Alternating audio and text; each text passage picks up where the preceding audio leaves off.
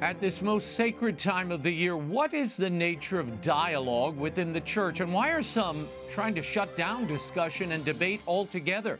Theologian and columnist George Weigel is here with analysis.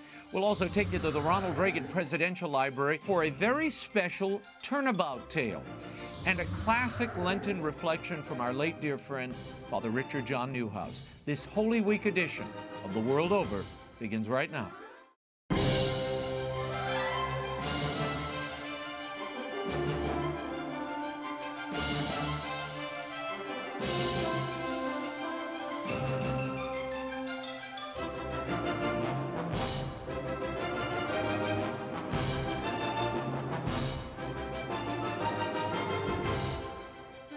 Now, Raymond Arroyo. A warm welcome to all of you joining us in the United States and the world over. If you'd like to comment on tonight's show, send me a tweet. I'm at Raymond Arroyo. Let's get right to it. It's already April, and with only 6 months to go until the official start of the Synod on Synodality, Catholics expressing concern over the direction of the Synod are being labeled in some circles as disrespectful or even disobedient of Pope Francis. Why do dialogue and debate seem to frighten some, and why do some Catholic journalists seem interested in silencing colleagues with whom they disagree? Here with analysis is theologian, columnist, and senior fellow at the Ethics and Public Policy Center, George Weigel. George, thanks for being here. Over the past few months, I've seen this pattern developing, and I want to begin with a piece you recently wrote. It was titled A Somber Anniversary. It appeared in the Denver Catholic, First Things, and other outlets, and it concerned the 10th anniversary of Pope Francis's pontificate. You write, quote, "The prevailing mood in today's Vatican is one of trepidation because papal autocracy has created a miasma of fear.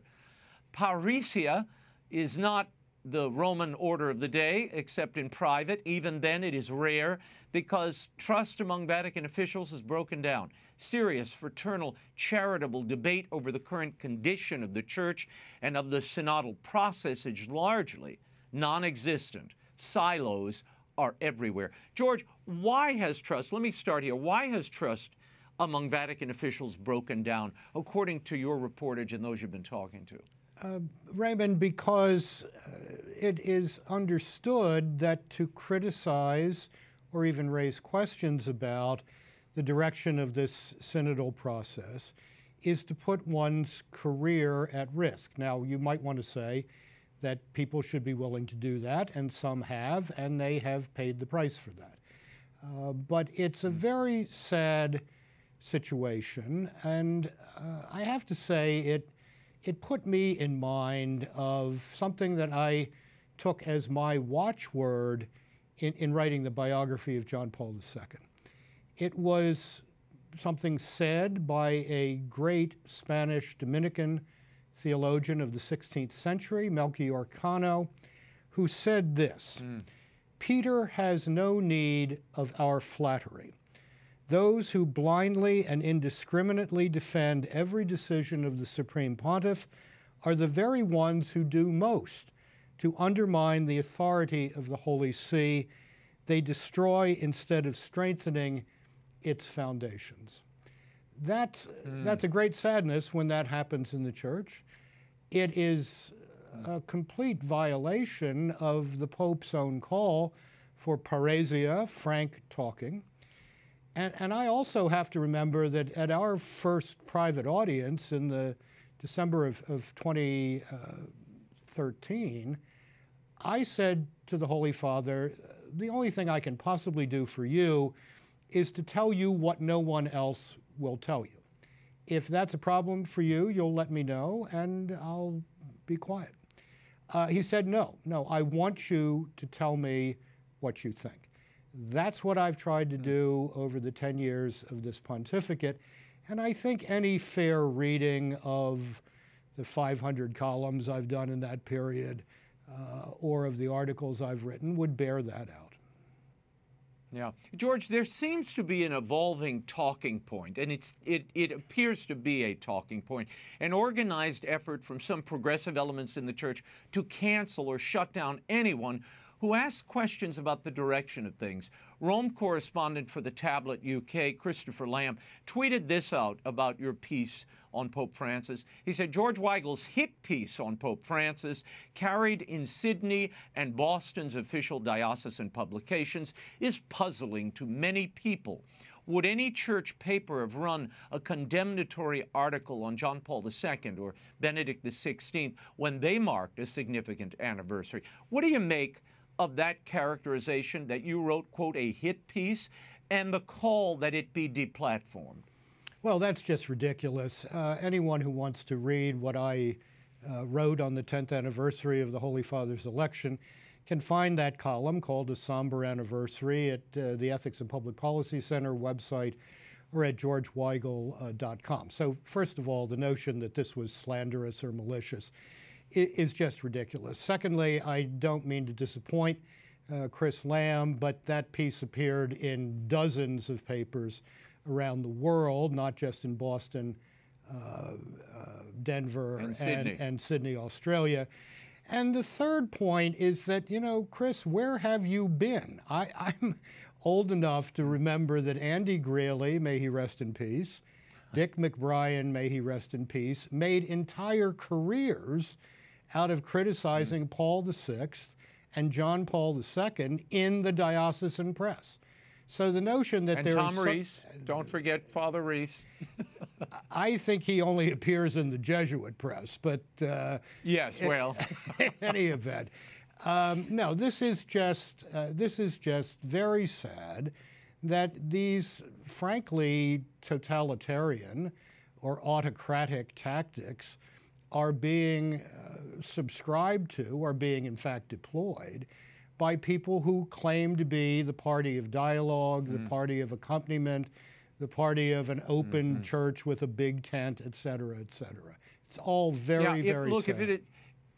If it had just been a tweet or it was one mention, you know, you let those things go by. But when you see a organized campaign, Lamb then went on to write an article in the Tablet, and it was titled, Why Questions Must Be Asked When the Church's Own Publications Run Articles Attacking the Pope. And in it he writes, but some senior officials in the Church, including in Rome, were alarmed to see that one of these pieces, George Weigel's, was reproduced in the official publications of several English-speaking dioceses.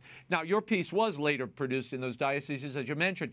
How do you view this drumbeat to get your column removed, as it was from at least the Boston diocesan paper? I don't think this is going to work, Raymond. Bishops know that I tell the truth as I see it. Mine is not one of the most widely syndicated columns in the Catholic press for no reason. I have a 30-year track record here.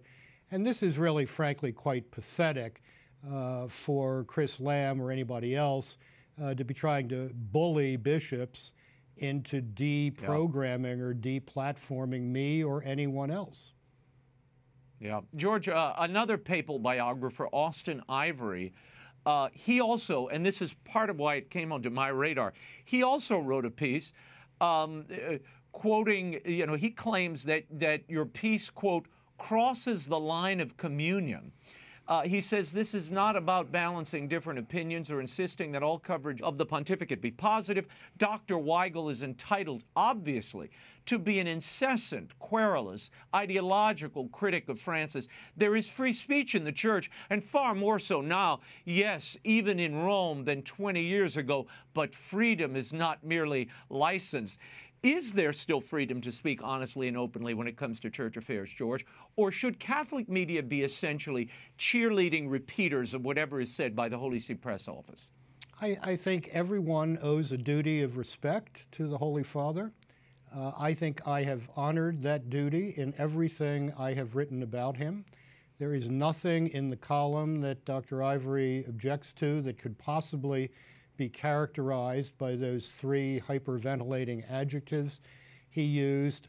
I don't quite understand why these people are so scared of the truth. What I wrote is what everyone in Rome who is paying attention knows to be the case.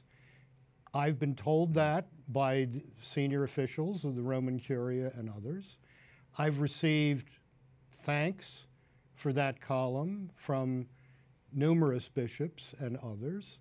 So why are these guys in such a fret about this? It's really unbecoming, and it's quite disedifying, frankly.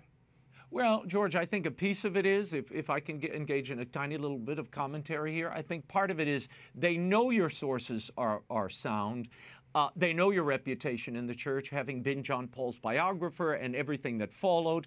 And when you say these things in these publications, it means something. People are reading them.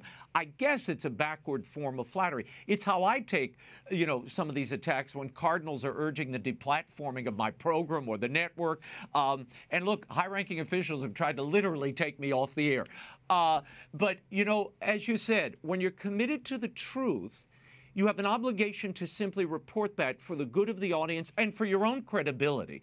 Do you see this as a piece, if you will, a way to clear away any questions surrounding this upcoming synod just before it opens? And, given the conversation beforehand, we sort of know where it's headed. Well, I'm not sure we do know where it's headed, Raymond, because that synod is going to be attended by many, many people who think that what's going on in the church in Germany is nothing short of a disaster, by many people who understand that fudging the doctrinal and moral boundaries of the Catholic Church is not attractive, by many people who understand that the Catholic Light project leads inevitably to Catholic Zero, and they are going to have their say at the Synod in October. So this is by no means going to be a walkover for those of the cast of mind of Austin Ivory and Christopher Lamb. And I think perhaps they know that and are trying to, doing some ranging fire or warning shots here. It's not going to affect the people who plan to continue to be truth tellers as this process, which could lead to something quite good for the church, unfolds. Yeah.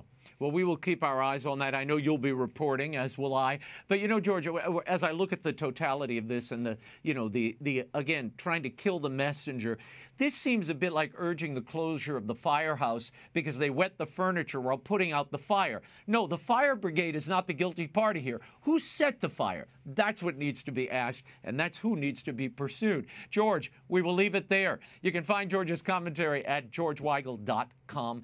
And To Sanctify the World, The Vital Legacy of Vatican II by George Weigel is available at bookstores everywhere and online. Thank you, George. Thank you, Raymond. As most of you know, I've been out touring the country talking about my new book, The Unexpected Light of Thomas Alva Edison. Recently, I visited the Reagan Library in Simi Valley, California. I sat down with the chief marketing officer at the library, Melissa Giller, to discuss the book, the first of my Turnabout Tales series. Here's a bit of that conversation. I think your first foray into books for young adults was the Will Wilder series. Yes. And then you moved to books for children and families around the holidays with religious messages. And now we are here for historical figures. So what made you think to do a children or family book specifically on historical figures? I love that you call it a family book because people, I think crudely refer to these books as picture books. I never call them picture books. I call them family reads.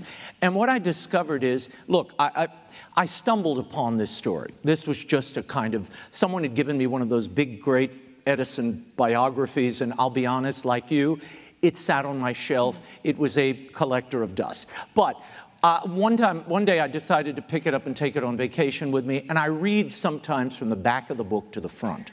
So I flipped to the last chapter, and there was an interview with Elder Edison when he's an old man. And in the interview, he says, "My mother was the making of me. She allowed me to follow my bent, and but for her faith and devotion to me, at a certain time in my life, I should never have become an inventor." And I thought, wait a minute, who is this mother? Why is he talking about her in these terms? And that biography didn't really explore that part of the story. So that began for me a 4-month journey that took me to the Edison Labs in West Orange, Dearborn, Michigan. I read, I don't know how many biographies, and I discovered and unearthed this little bit of Edison's story that I think is the heart of his story, which is a mother's devotion who saw possibility in her son where the world saw nothing at all. Even his own father called him a dunce. So it was a great story I thought kids and families needed access to. So and then as I read these other great American lives, and not even American lives, young lives of great people, you quickly realize they all have what I like to term a turnabout tale. A moment when a crisis is faced, a challenge is faced, a decision is made, and history turns. And so I'm devoting myself to writing a series of these family reads that focus and frame the story as a turnabout tale. So that's kind of, you know, the big picture, and now we can burrow into. No, this is great. So, and my children are 20 and 23, and I still found this book, and I still found this book fascinating. But it leads to my next question in that, yes, it's a family read, but do you have a target age range for these books? Well, I write for 2 audiences, and this really applies to all of my books, for young people, families. I try to write for the child today and the child tomorrow when they're reading to their own children, because that's the kind of books that excited me. I mean, Jungle Book and Treasure Island and Peter Pan and all those stories that my mother read to me, when I read them to my own children, they moved. They shift on you. Good literature has a way of kind of shifting on you. And it's not moving, you are. We as adults perceive things in a different way. So there are themes and characters and moments that you miss as a child that when you hit them as an adult, the lights suddenly go on. So I write, this book too is written on 2 levels. There is a story in the foreground for the child. And look, Edison, he was a curious kid. So I told the illustrator, I told my publisher, I really want to lean into the experiments and the curious things he did to find out how the world worked. You know, he wanted to find out how bees made honey, so he cracked open a honeycomb. He just busted them open. Well, you imagine the bees went everywhere. I mean, this is not, you know, a calm way to approach, study of bees. He wanted to learn how fire worked. So he set a little blaze in the corner of his dad's barn, burned the whole farm down. So I mean, it wasn't a kind of, but if you visit these moments for kids, they're fascinated by it. That kind of tactile experience. And in the background is really the story of a mother and her son that I think, judging from the letters and the notes and the response I've gotten on this book tour, it's touching people. They are, I think they're moved by it. And it comes at a time when our history is being challenged, as you know. I mean, you all are the keeper of Reagan's legacy here in many ways. That legacy, all historic legacies, I think are being eroded a little bit each day. It's our obligation to push back on that and find new ways to introduce people, I think, to these great lives. Because, look, and they're not saints. Nobody, when I walked in, I noticed Ronald Reagan had a cowboy hat on. He did not have a halo, and that's fine. Typical for Edison. He's not a saint. He did, pretty horrible things later in life with some of his competitors. He was a tough businessman. That's part of the deal. The story I'm focusing on, though, is a child who was discarded and pushed aside, like so many. And our educational system is so rigid, it doesn't always allow people who think outside the box. And Edison thought way outside the box. He was creating new boxes, and it threatened a lot of people, I think. Yeah, President Reagan often said that an education isn't just in the classroom, it's in the home. And what his mother did for him just epitomizes that completely. Saved his life. So I think my last question on the family read portion is, with your Christmas or holiday books, with these books, are you finding that you're solving an untapped area of journalism? Do you think there are family reads out there that are beloved? Well, I think there are a few moments, there are a few things that families can gather around together at the same time and enjoy together. So my real conceit in all of this, whether it's the Christmas books or these books or the Will Wilder books, I really want a meeting of the generations. That's what I'm trying to do, to get mothers and fathers and grandparents and and uncles and aunts to sit with that child and share their own experience. What happens after they close the book is just as important as whatever I put between the pages. Because I think that interaction, when I was a child, we had the Carol Burnett show, we had the sitcoms, we had different things that we all gathered together. I remember spending time with my parents and my grandparents and my great-grandmother who lived with us. That knowledge, the wisdom I got from that experience are things I treasure to this day. I mean, they shaped my life the way Edison's mother shaped his.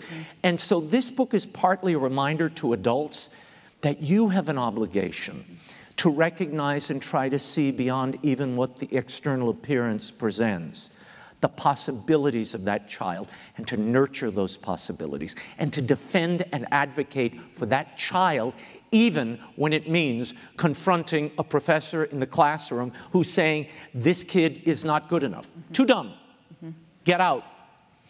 Nancy Edison had the moxie to stand up and the devotion to her child to say, no, I know what he's capable of, and I'm going to at least allow him to try to be who I think he is.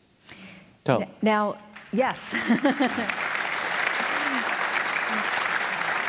So the story, the words are fabulous, but I also have to say the illustrations are stunning. Yeah. So can you talk about Christina? Christina Gehrman, it's very interesting. Look, people always say, oh, it must be easy. You're cranking these out, Raymond. Well, let me stop you. Slow your roll. It takes me 4 to 6 months to do research on a book like this.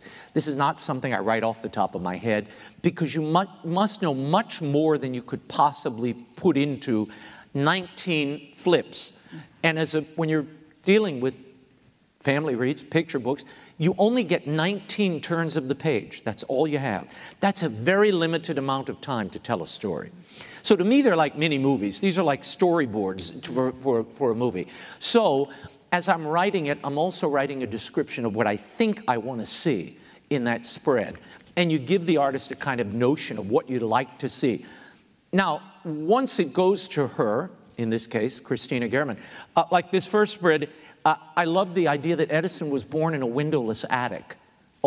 This dark place. So the first words are, as a baby, little Al Edison slept in a dark, windowless attic, but there was light within him.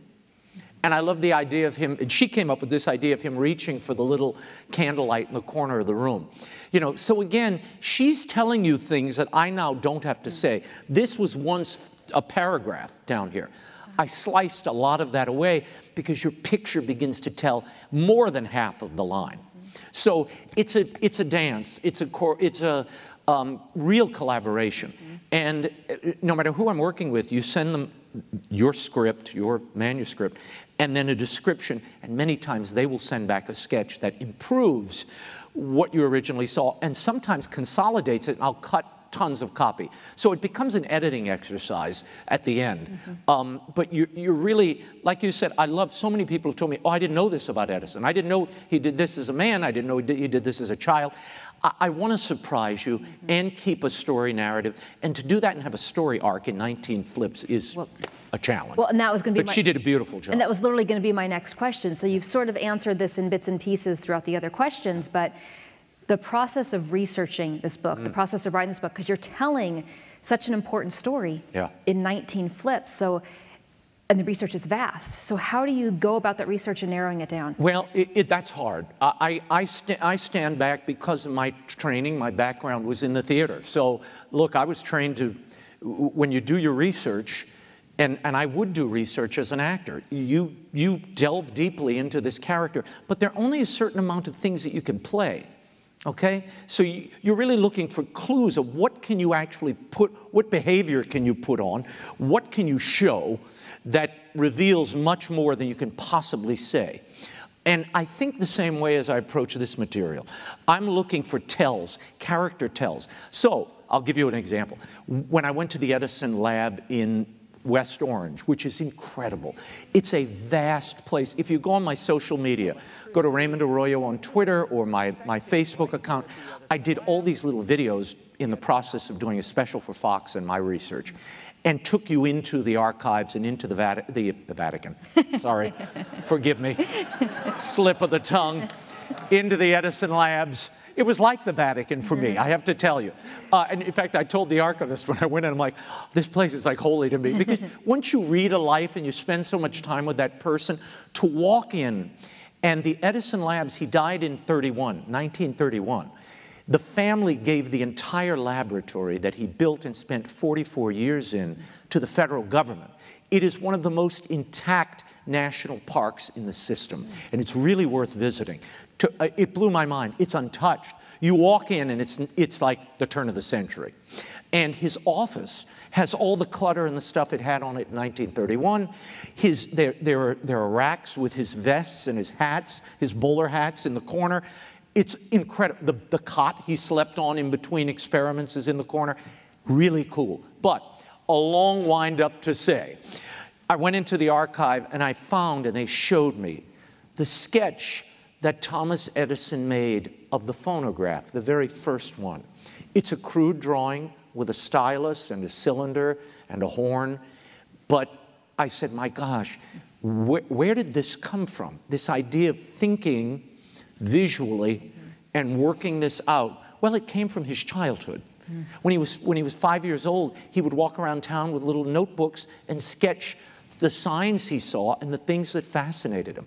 So he was always working in some ways with his eyes, with his hands, and working his way through problems. That is really the mark of not only Edison as a boy, but Edison as an inventor. So I'm looking for those little character tells. He was also, and I'll tie Christina Gehrman to this, my illustrator, I later found out, she is deaf. She can't hear at all. Thomas Edison, at 12 years old, was deaf. He lost his hearing. There are lots of news reels of him with his ear, and people are literally yelling at him, and they're right here. And when he would record people for the phonograph, record musical acts, there's a big ear horn next to his chair at the Edison Music Room, upstairs in the lab, and it's pressed right against the horn of the phonograph. That's the only way he could hear. And later in life, he would actually get a board. This is cool. I know that you didn't ask this question, please. but it's such. I love this stuff. He had a board, and the hearing was almost totally gone.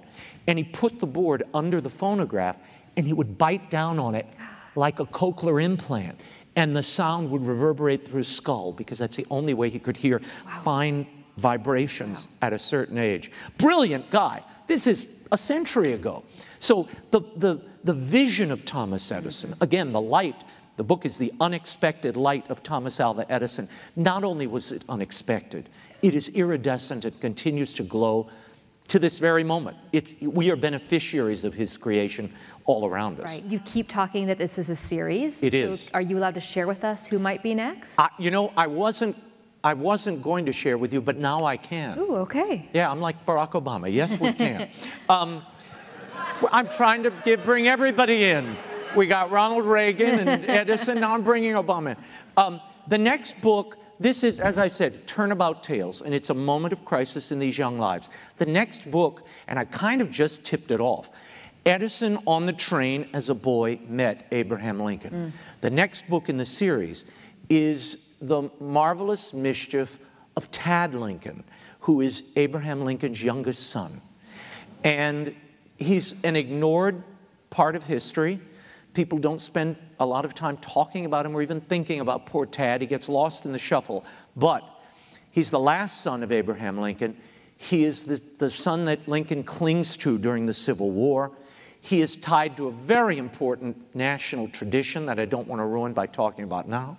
But and he is there at key moments, including pardoning of soldiers, the Emancipation Proclamation, and the year a national holiday is established. All of that Tad Lincoln is not only privy to, but party to. And I'm going to tell that story next. It's about the importance of a child in a parent's life. So it's kind of an inverse turnabout tale, where the child is, it's not the parent who is needed in this story so much as the child was needed for the parent. So it's kind of cool. So that's next. But look, I hope to preserve these lives because there are wonderful lessons for us. I believe every one of these stories, history, is a roadmap for living. It teaches us how to live better, and it warns us where not to go. And if you don't look at that history and at least recognize what went before, like Edison, you can't surpass what went before if you don't know what it was. And you can't learn what to avoid in the future if you don't know what was. So I'm trying to keep these vibrant, fun, important characters in the public eye and hopefully in a lot of young hearts. So we're going to do audience Q&A now. We just ask that you raise your hands. We have microphones. We want to make sure that we capture your question for the cameras in the back.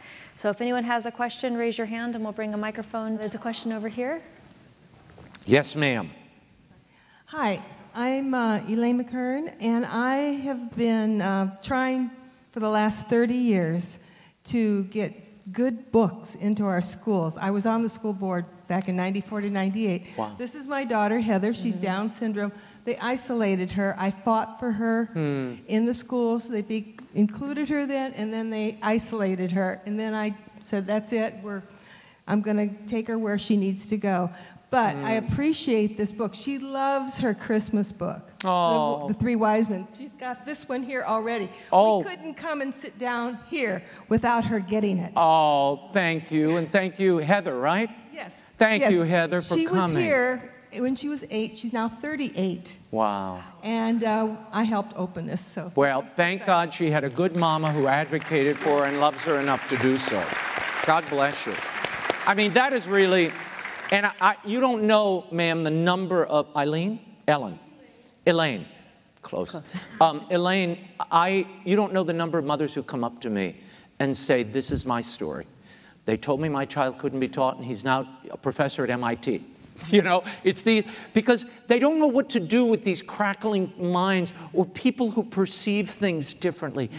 But the educational system today is just not built to accommodate. It's a one-size-fits-all. We have to get out of that. Somehow we have to get out of it. But thank God for parents like you who are advocating and fighting for your child, which is what we all have to do. Yes, ma'am. Or sir. Sir. My question is this. You know, you've talked about Thomas Edison's mother and the impact she had on him. How did your mother, your own mother, shape your life and your work? Great question. You're going to make me cry. I dedicate this book to my mother and my wife because both of them, my wife advocated and is an incredible, has been the most incredible mother to our children. And she, like my friend Carrie, who's here, and so many other mothers, they're with their children, and they're so close to those children. They know how they move and how they think and how they learn. And you have to, every one of my children learn differently. 3 of them, 3 different modes of learning, 3 different schools. They didn't all go to one school because they learn differently. And Rebecca taught me one child does not set the benchmark for the other, and nor should they. They're their own people. And our job is to allow those people to flourish and create whole people, intact people, and good citizens. That's what we're here to do. She did that beautifully, my wife, and she still does. We have a 17-year-old still in the house. The others are finally loosed on the world. Good luck to you all. In the case of my mother, Linda, who was such a, the same thing. My mother read to me constantly. I'll tell you the other thing, and we didn't get into this. I didn't even think about this till I was talking the other day. When I was in 2nd grade, and this may be why this story stuck in my craw and I had to write it. Edison, remember, was thrown out of school in 2nd grade. When I was in 2nd grade, I had a nun. Her name was Sister Agnes. Sister Agnes and I had a little disagreement because you're going to have trouble imagining this. When I was younger, I talked a lot. What are you laughing about? What's so funny? Nothing funny there.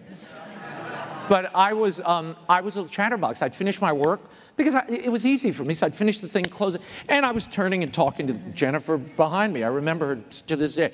And all the kids around me and telling jokes and stuff. Nothing like I am today. Nothing at all. And this sister did not like the Raymond show at all. And she would say, Mr. Arroyo, come here. And I came up, she put your hands on the table. I won't go into the whole story, but she pulled out the typical ruler, and it got ugly. Not for me, for her. And I'm not going to tell the story because I'm saving it for the one-man show, but I will just say it ended spectacularly, and I was thrown out of her class. She would not let me back in the classroom. So they sent me to a 4th grade class where I finished out 2nd grade. But that 4th grade teacher loved me and understood that I was kind of a wild kid, and she gave me things to do, and I excelled. And I was doing 4th grade work and 2nd grade work. It was fine. But my mother fought for me through all that period and defended me. And my grandmother, you know, I've always had these great, incredible women in my life. My grandmother, who took me to the theater when I was a kid, because my grandfather had a restaurant in New Orleans and would never go with her, couldn't go with her. So I got to see Yul Brynner and Carol Channing and Ethel Merman and Richard Burton and Rex Harrison in front of me in the 3rd row as a 10 and 11-year-old, and Frank Sinatra. And I mean, I saw all these people, and they shaped my life and changed my life. But for her, none of that would have happened. So the power of a parent who loves you, who understands you and loves you, is a very important thing. I was in Angola prison a few weeks ago with some friends who were working on a project. I wasn't sent there. I went to do a project. And though some would like me to go to Angola prison and just, you know, throw the key away. But I went in and I met a guy on death row working in the welding shop. They gave him a few hours to work in the welding shop. And he passed his certification. He was so proud. Big guy. Huge. And I said, tell me, how did you get the certification? He said, well, the warden's husband helped me. He gave me books and he helped me. And he was tough on me. And he said, I'm going to treat you like my son. Now, this is a big man, 35 years old, 38 years old, 6'4", huge guy, crying in the welding shop. And he said, it was the first time anybody loved me like a father or a mother. And he sat next to me when I took the certification exam. And he was like my angel there. And I had someone who loved me. And he treated me like his son. And I thought, my God, if this guy had had a father or a mother who cared, he probably wouldn't be here on death row. So the power of parents, it's all a reminder. And Nancy Edison, for me, just brings it full circle. And I hope others understand it, too. Important. My thanks to Melissa Giller, John Highbush, and all the folks at the Reagan Library for making us feel so at home, as well as all those who turned out. The Unexpected Light of Thomas Alva Edison, the first in the Turnabout Tales series, is available at bookstores everywhere and online. It makes a wonderful Easter gift, and in many ways, it is the story of a family resurrecting one of its members and speaks to the sacrifice sometimes necessary to do so. I also want to announce a little giveaway. I am going to be giving an entire school, a class, free copies of The Unexpected Light of Thomas Alva Edison, and I may even give away a few of these commemorative light bulbs, which are apparently going to be banned soon. If you go to my social media sites, to Facebook and Twitter, I'm posting the link there. If you repost that and answer in the replies why you think I should come to your school, you may be chosen as the site of my next visit. You can go to RaymondArroyo.com for all those details, and of course check out my social media. And the book is available at the EWTN Religious Catalog and wherever books are sold. Since it is Holy Week, I wanted to bring you this classic interview with my dear friend, so missed, the beloved guest of the show, the late Father Richard John Neuhaus. Back in 2000, Father had just published his important book, Death on a Friday Afternoon, Reflections on the Last Words of Jesus from the Cross. In it, he explores some of the most difficult questions surrounding Christian belief and the hope beyond suffering. His reflections are as relevant today as when this first aired.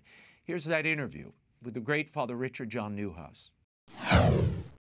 Father, I want to talk to you today about death on a Friday afternoon. This is a peculiar project for Father Richard John Neuhaus. You are normally writing theological books looking at sociology or religion in general or the progress of the church, ecumenism. A devotional. Why a devotional now? Well, it's a devotional theological book. The word theological might scare some people away, but it's an intellectually intense and I hope engaging reflection, meditation, which came out of a couple of things. Ray, for years and years, of course, I've been preaching on Good Fridays and sometimes the Tre Ore, the 3-hour service on the 7 last words. And that is what the book focuses on. Yes, on the 7 last words of Jesus from the cross. And I did this a few years ago for Monsignor Michael Wren at St. John the Evangelist Parish here in Manhattan.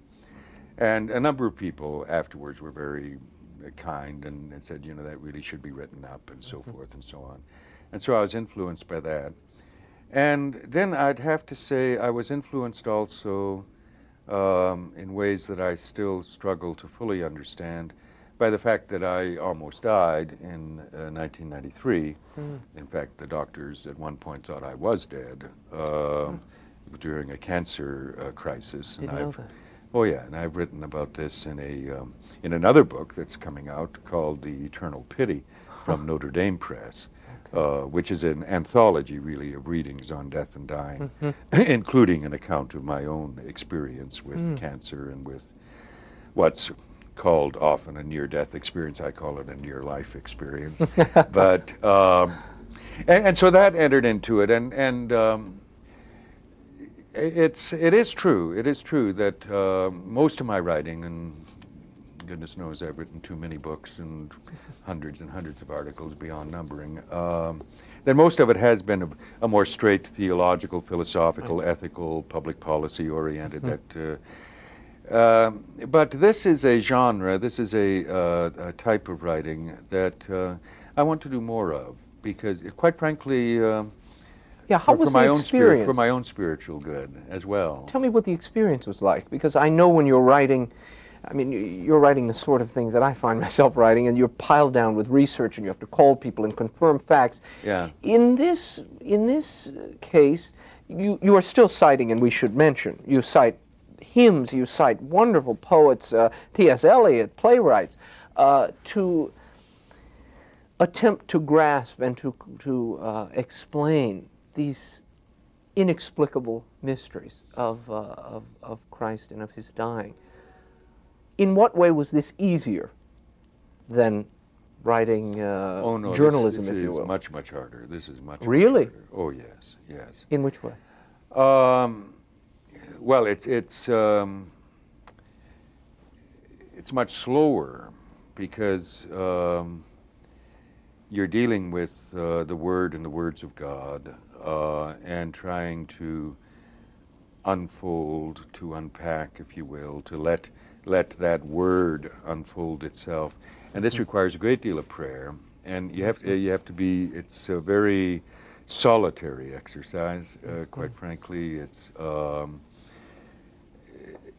effort to let yourself be drawn into the events, in this case the event of the crucifixion of Christ and death on a Friday afternoon. And you have to be drawn into it all the way, sometimes to a painful extent, before you can presume to come from that experience to draw things out of it for others. And quite frankly, it's a pastoral and a priestly and a spiritual mission upon which a great deal more depends in terms of the consequences for people's lives here and, dare I say, eternally, than whether or not they agree with me on books I write about the meaning of the religion clause in the First Amendment, okay, or school choice. Or So this is a very personal book. very, very personal, very priestly, I hope very pastoral. Certainly it changed me in the writing of it in ways that I don't fully understand, but we're all on the way. And I hope and rather expect that for at least some readers, it will be life-transforming, life-changing. Who do you intend to read this book? Who is your audience, ideally? Thoughtful Christians. I mean, it's not an easy uplift book. You know, But I must say, yellow we should also say, before people get too scared away, in the reading I've done of it, it is very accessible, but it is a thought-provoking and probing book, but I don't think it's foreign or so lofty that people will should be scared of it. One doesn't have to have a PhD to understand this argument. I think any thoughtful Christian who's prepared to take the time and to think prayerfully, I mean, and to read something, not just to get through the book, all right, and say, oh, well, I read that book, but to let yourself be drawn into a way of thinking.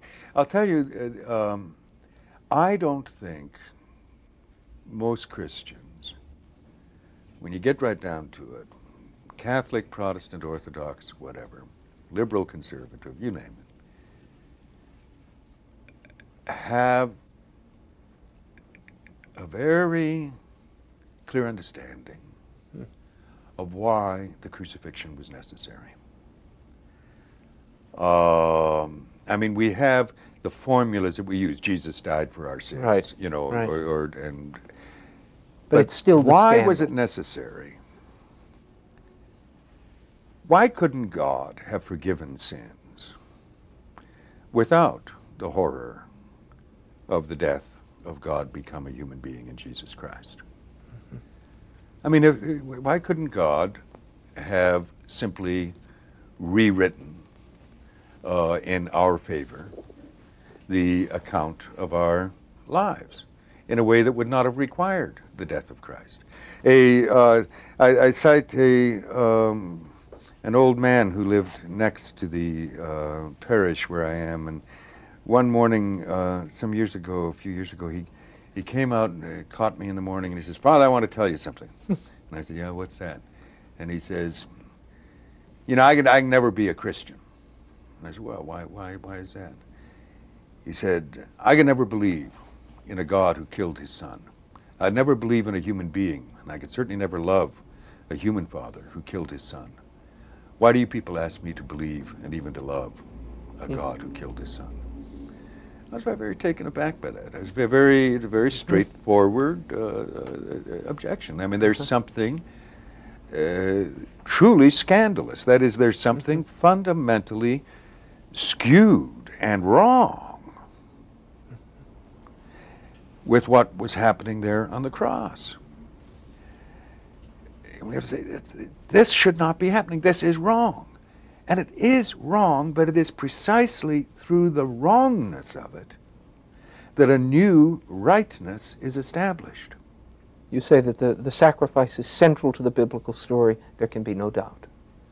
And perhaps we prefer to, as you said earlier, rush on to Easter. Rush on to Easter, sure. Stay in Palm Sunday. But the fact remains, many live on Calvary.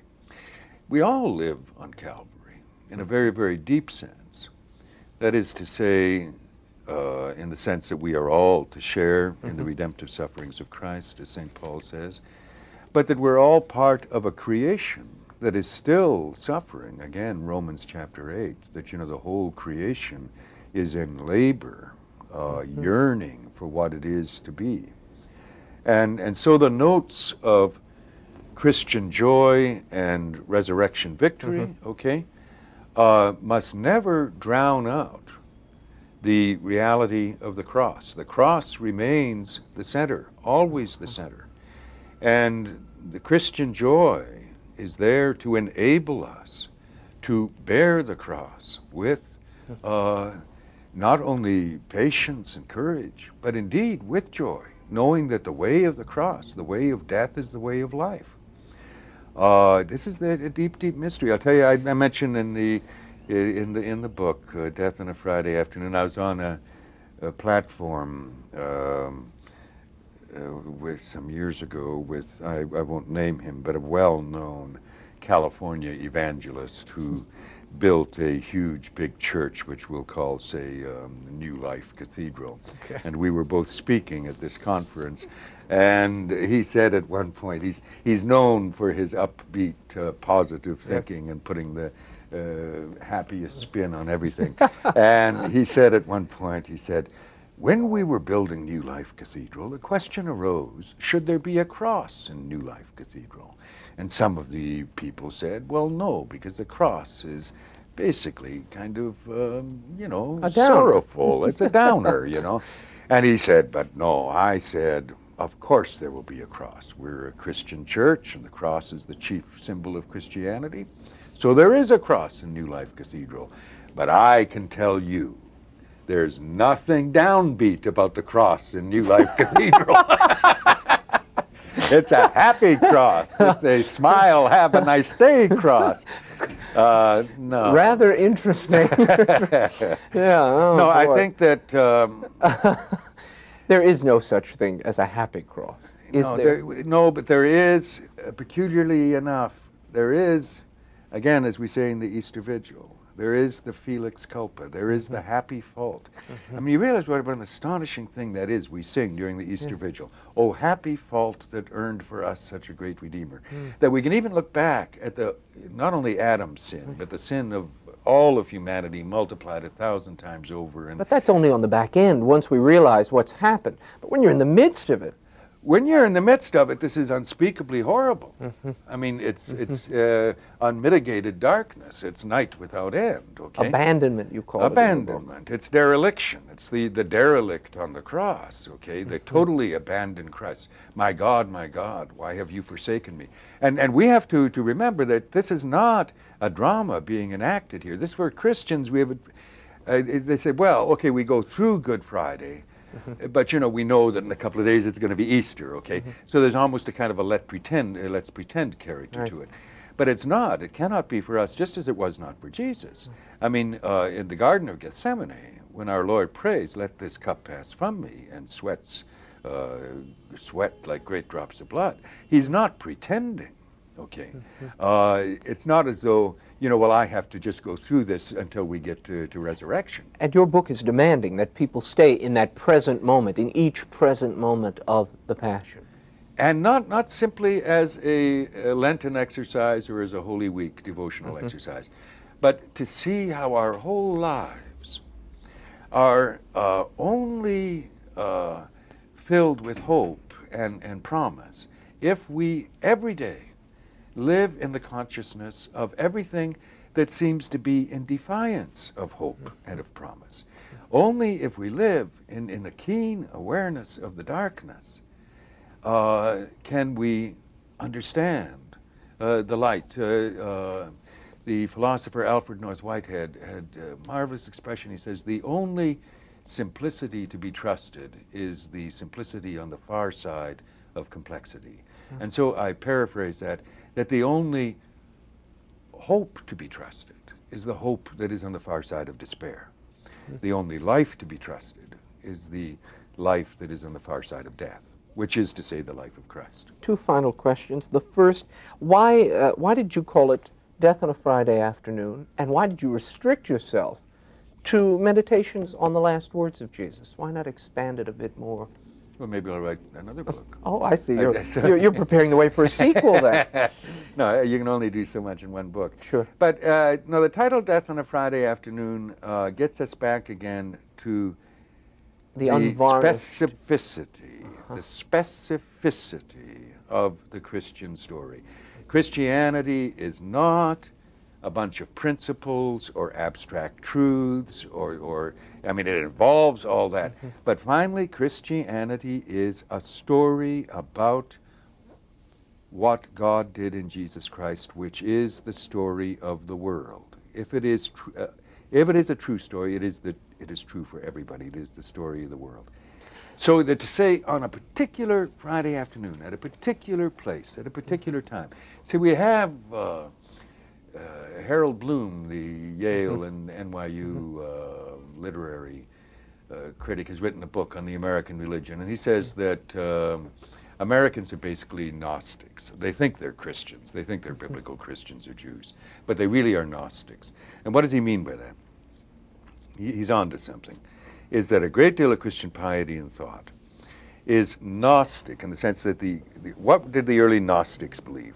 The early Gnostics believed that with your raised consciousness, you were immediately a spark of the divine in communion with the divine. You know, God and you in this elevated sense that rises above the specificity and the nastiness and the complexities of history. And so in the Gnostic view, and there were early Gnostics in the Christian church who said that Jesus didn't die on the cross, that in fact Jesus only left his physical form on the cross, and that Jesus was in the heavens observing the foolishness of these people who thought he had died on the cross.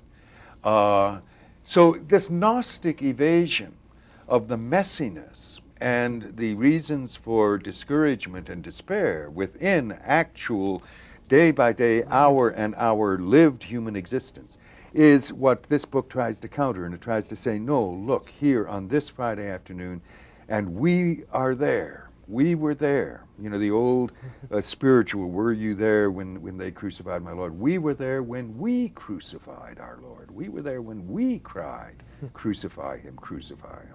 And when we drove the nails, and when we put in the spear, you know, and to understand that what happened then, that story is the story of our own lives, and that death is our own death, now conquered into the life of Christ eternal, for him and for us. On this Good Friday, in this Jubilee year 2000, in what way does this book help the modern day Catholic reconnect to that central mystery of the faith?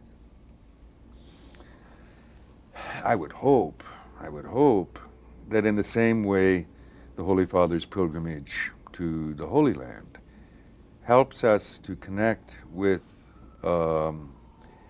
the fact that everything has been faced that needs to be faced in order to live confidently and trustingly and lovingly. That in Jesus Christ, in God's revelation in Jesus Christ, the worst that could possibly happen has already happened in the death of Christ, when the darkness overcame the light. And so that when Christians say, this is not only for this book, but God willing, maybe for my life's ministry, if one could communicate this, and if I could more fully understand it and live it, that when, for example, Julian of Norwich says, all shall be well, all shall be well, all manner of things shall be well, that this is not optimism, this is not sentimentality, this is not some kind of idealistic dream. This is the simplicity that is on the far side of complexity. This is the life that is on the far side of death. But we have to always, and I hope this book helps people to do that, it has helped me to do it somewhat more than I could before, to always hold together simultaneously in one thought, death and life, crucifixion and resurrection. Death on a Friday Afternoon, Meditations on the Last Words of Jesus from the Cross by the late Father Richard John Neuhaus. I read it every year. Is available at bookstores everywhere and online. That's all the time we have for now. Be sure to catch us next week. Until then, we'll be scouting the world over for all that is seen and unseen. On behalf of the staff and crew of EWTN News, thank you for watching. Have a blessed Holy Week, a very happy Easter. I'm Raymond Arroyo. Bye now.